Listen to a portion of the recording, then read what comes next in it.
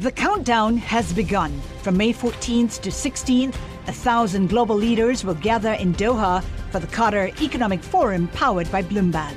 Join heads of state, influential ministers, and leading CEOs to make new connections, gain unique insights, and uncover valuable opportunities in one of the world's most rapidly rising regions.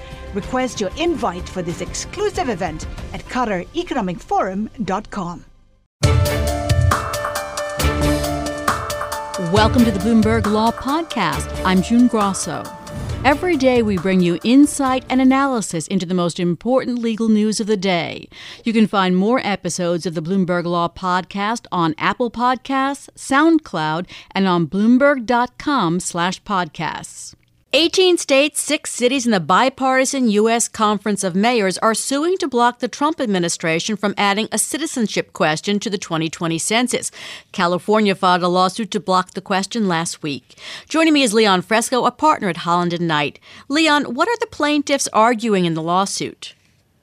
The plaintiffs essentially have one simple claim, which is that the constitutional requirement of counting every single person, which is required by the Constitution, is undermined and diminished by the requirement of a citizenship question. Hence, that the addition of this question violates both the Constitution and the Administrative Procedure Act, because the government is intentionally including a question that they know will produce an undercounted census. So is this another case where the argument is that the Trump administration hasn't followed the proper procedures for putting in another question? Correct. There's two cases. There's two claims. One is that they haven't followed the proper procedures, because they say that there are many times when a question is added in the census, the tradition is that you have many test samples that you do to see if that question actually hurts participation in the census.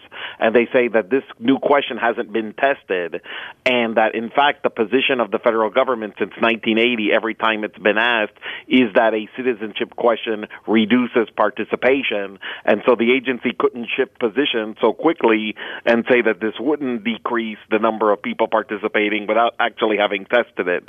And then second, they say that this is just illegal because the Constitution requires an actual enumeration of all people in the United States. Doing something that the government knows won't produce an actual enumeration of all people in the United States violates the law. Leon, what's the response of the Trump administration been? What's their defense to this? So the Trump administration says two things. One, that prior to 1950, this question was asked and nobody sued and nobody thought it was a problem for the census. And then even since 1950, not in the census itself, but in the American Community Survey, which is a survey that the Census Bureau does every couple of years, and they do it as part of the Department of Commerce, that this question is asked, and that this doesn't reduce participation. That's their view. People might disagree about that, and they also say that this question is needed in order to make decisions about how these district works in terms of the Voting Rights Act, so that they can actually try to figure out what are fair districts that aren't discriminatory, and that if you only know pure numbers and not numbers of voters, you might not be able to appropriately make districts that are not discriminatory. Leon, is there any evidence? It seems likely that immigrants who are not legally here wouldn't want to go and complete the census form if this question is asked. But is there any evidence that backs that up? Well, the problem is no. It's a lot of this is speculative and conjecture, with the one caveat that is the stated position of the Census Bureau since 1980. So there was a brief that was done by 9 there was an amicus brief that was done in a different case, not about adding the question itself, but where 9 previous directors of the Census Bureau on a bipartisan basis all stated in that brief that it is their belief that adding the citizenship question would decrease participation. And what the states say in this lawsuit is, even if you didn't think that before, now with the kinds of policies the Trump administration is putting in, people have more of a reason to be afraid. And so we've never tested this environment of asking a question like this in this environment, where imagine if a government census worker is actually coming up to you and asking you this question, can you confuse them potentially if you're an undocumented person for an ICE agent? And so this is the concern and the fear about adding this question at this point. There are already moves in Congress to stop this question from being asked, including by 2 New York representatives. Carolyn Maloney has introduced a bill, and Jose Serrano says he's going to offer an amendment to the fiscal 2018 omnibus spending bill. Are any moves in Congress likely to stop this? Well, if they were to defund, so for Mr. Serrano's bill, for instance, he's the ranking member on what's called the Commerce, Justice, and Science Appropriations Committee. And so if he actually was successful in defunding the ability to ask that question in the census, then that question could not be asked in the census. But the question is, in all of these kinds of issues, if Democrats en masse vote against something like that and say, we won't vote for a spending bill that actually includes this, then what they're doing is theoretically shutting down the government over this census question. And that's where it becomes tough, is are they really willing to go to that length in order to get the census question not placed in there? Because that's what your bargaining chip is when you're trying to put it in an appropriations bill. All right. And so that's the question, and no one knows. All right. So about a minute here, Leon. How likely is it that a court in either New York or California will at least put the question on hold while the litigation proceeds? I think it's pretty likely that given that this lawsuit was filed in the Southern District of New York, where there are a lot of judges that are sympathetic to this case, if for no other reason also because, the number of judges ends up getting apportioned a lot of times based on the size of the population, et cetera. I think you could see an injunction for the meantime in saying, look, this wasn't tested, the procedure wasn't done, but I do think it will be hard to sort of figure out what the irreparable harm will be to move that through the court quickly. But the government will certainly argue that it's irreparably harmed by not asking this question, which is kind of hard to prove because 7 decades they haven't asked the question. So if they just get one injunction, it'll be hard to get it back in the census in time. Okay, thanks as always, Leon. That's Leon Fresco, a partner at Holland & Knight. Be careful what you argue when you're dealing with Special Counsel Robert Mueller.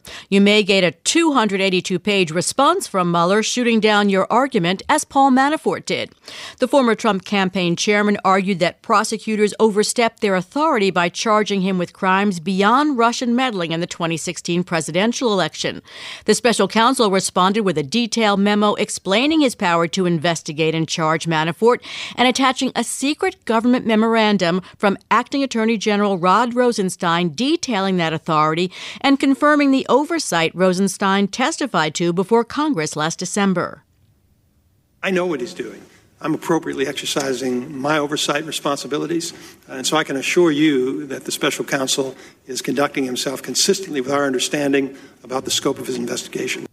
My guest is William Banks, a professor at Syracuse University Law School. Bill, does this memo shut down this part of Manafort's defense strategy? I think it does, June. You'll recall earlier Manafort brought a civil action to attempt to quash the lawsuit on the grounds that the investigation was beyond the scope of Mueller's authority. That's going nowhere, and now he's done what most criminal defendants would do, which is to challenge the authority for the investigation. But I think even without the new memorandum that you just referenced in your clip, that the argument was a long shot. And I think now with a memorandum specifically detailing the kind of questions that Mueller was investigating, concerning Manafort, I think it's game, set, and match. I think it's over. There's a footnote in the memo from a section of the Code of Federal Regulations which notes that the special counsel has the authority to investigate federal crimes that interfere with the special counsel's investigation, such as perjury, obstruction of justice, destruction of evidence, and intimidation of witnesses. They didn't have to put that footnote in. Is it a warning shot Mueller is firing? Well, it might be, given the record. Even, this memo is dated August of 2017. So in the months before that, we already had evidence, beginning with Mr. Flynn, that people in the campaign or central to the Trump organization might not have been completely forthcoming, shall we say, in their interviews with the independent counsel's office. So I think it is a warning. Does this memo show how meticulous the special counsel is as he gets his authority? Well, they're highly meticulous. They have been from the beginning. They don't leak. Mueller does not make public statements.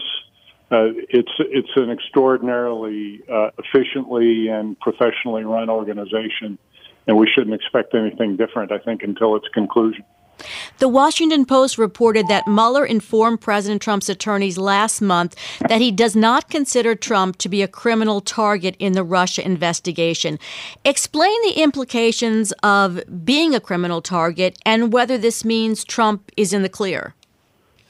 Yes, it is an important use of language here. So he's not a target. That means that he's not subject to indictment. And that is because it's almost certain that a president may not be legally indicted while he's still in office. That's Justice Department policy, and it has been for a long time, and it's highly unlikely that Mr. Mueller would attempt to circumvent or make a case against existing Justice Department policy. At the same time, he indicated that the president is a subject of the investigation instead of a target. Subject means that he's still talking to the president, and that the material that the president might provide to Mueller or his team could assist in developing evidence that could be used against others who could become targets, or who eventually could include the president as a potential target down the road. If he wasn't a subject of the investigation, he might be characterized, say, as a witness. But he wasn't. He was characterized as a subject. So Mueller still believes that the president's got something to say that's going to be useful to them as they try to get to the bottom of the Russia portion of this investigation, as well as the obstruction possibility involving the president himself. I know it's never been done before, but could a president be indicted after he leaves office? Yes, he could. Then he's a citizen like you and me. So he's subject to indictment at that time. It could happen, but the more likely remedy is the one that's been exercised a few times in our history. That is impeachment, if there are serious charges that could give grounds. Bill, why do you think Mueller wants an interview with Trump so much? I mean, they keep pressing it. They haven't served a subpoena.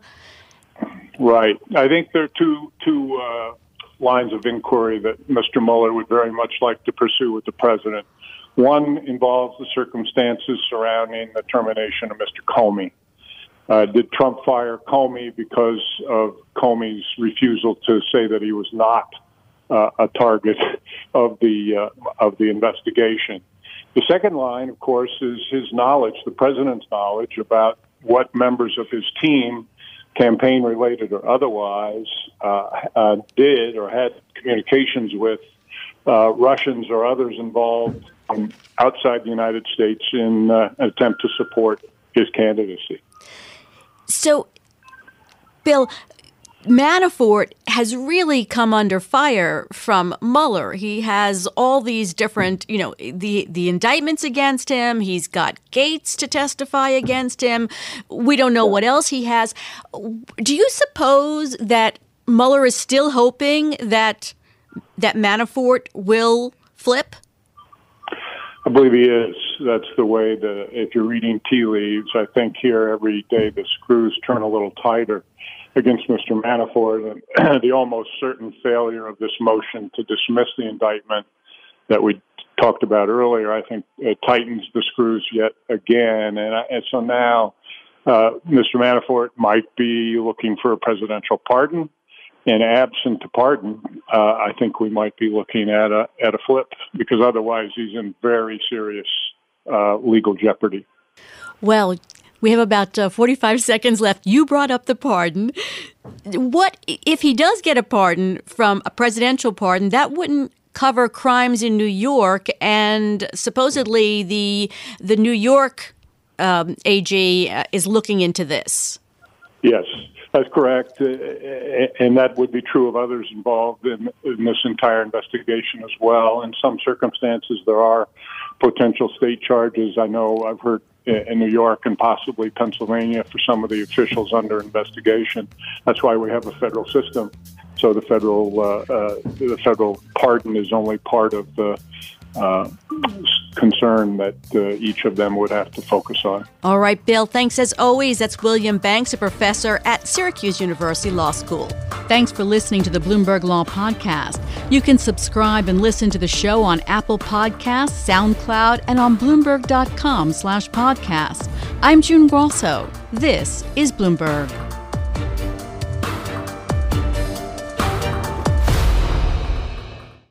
The countdown has begun. From May 14th to 16th, 1,000 global leaders will gather in Doha for the Qatar Economic Forum powered by Bloomberg. Join heads of state, influential ministers, and leading CEOs to make new connections, gain unique insights, and uncover valuable opportunities in one of the world's most rapidly rising regions. Request your invite for this exclusive event at QatarEconomicForum.com.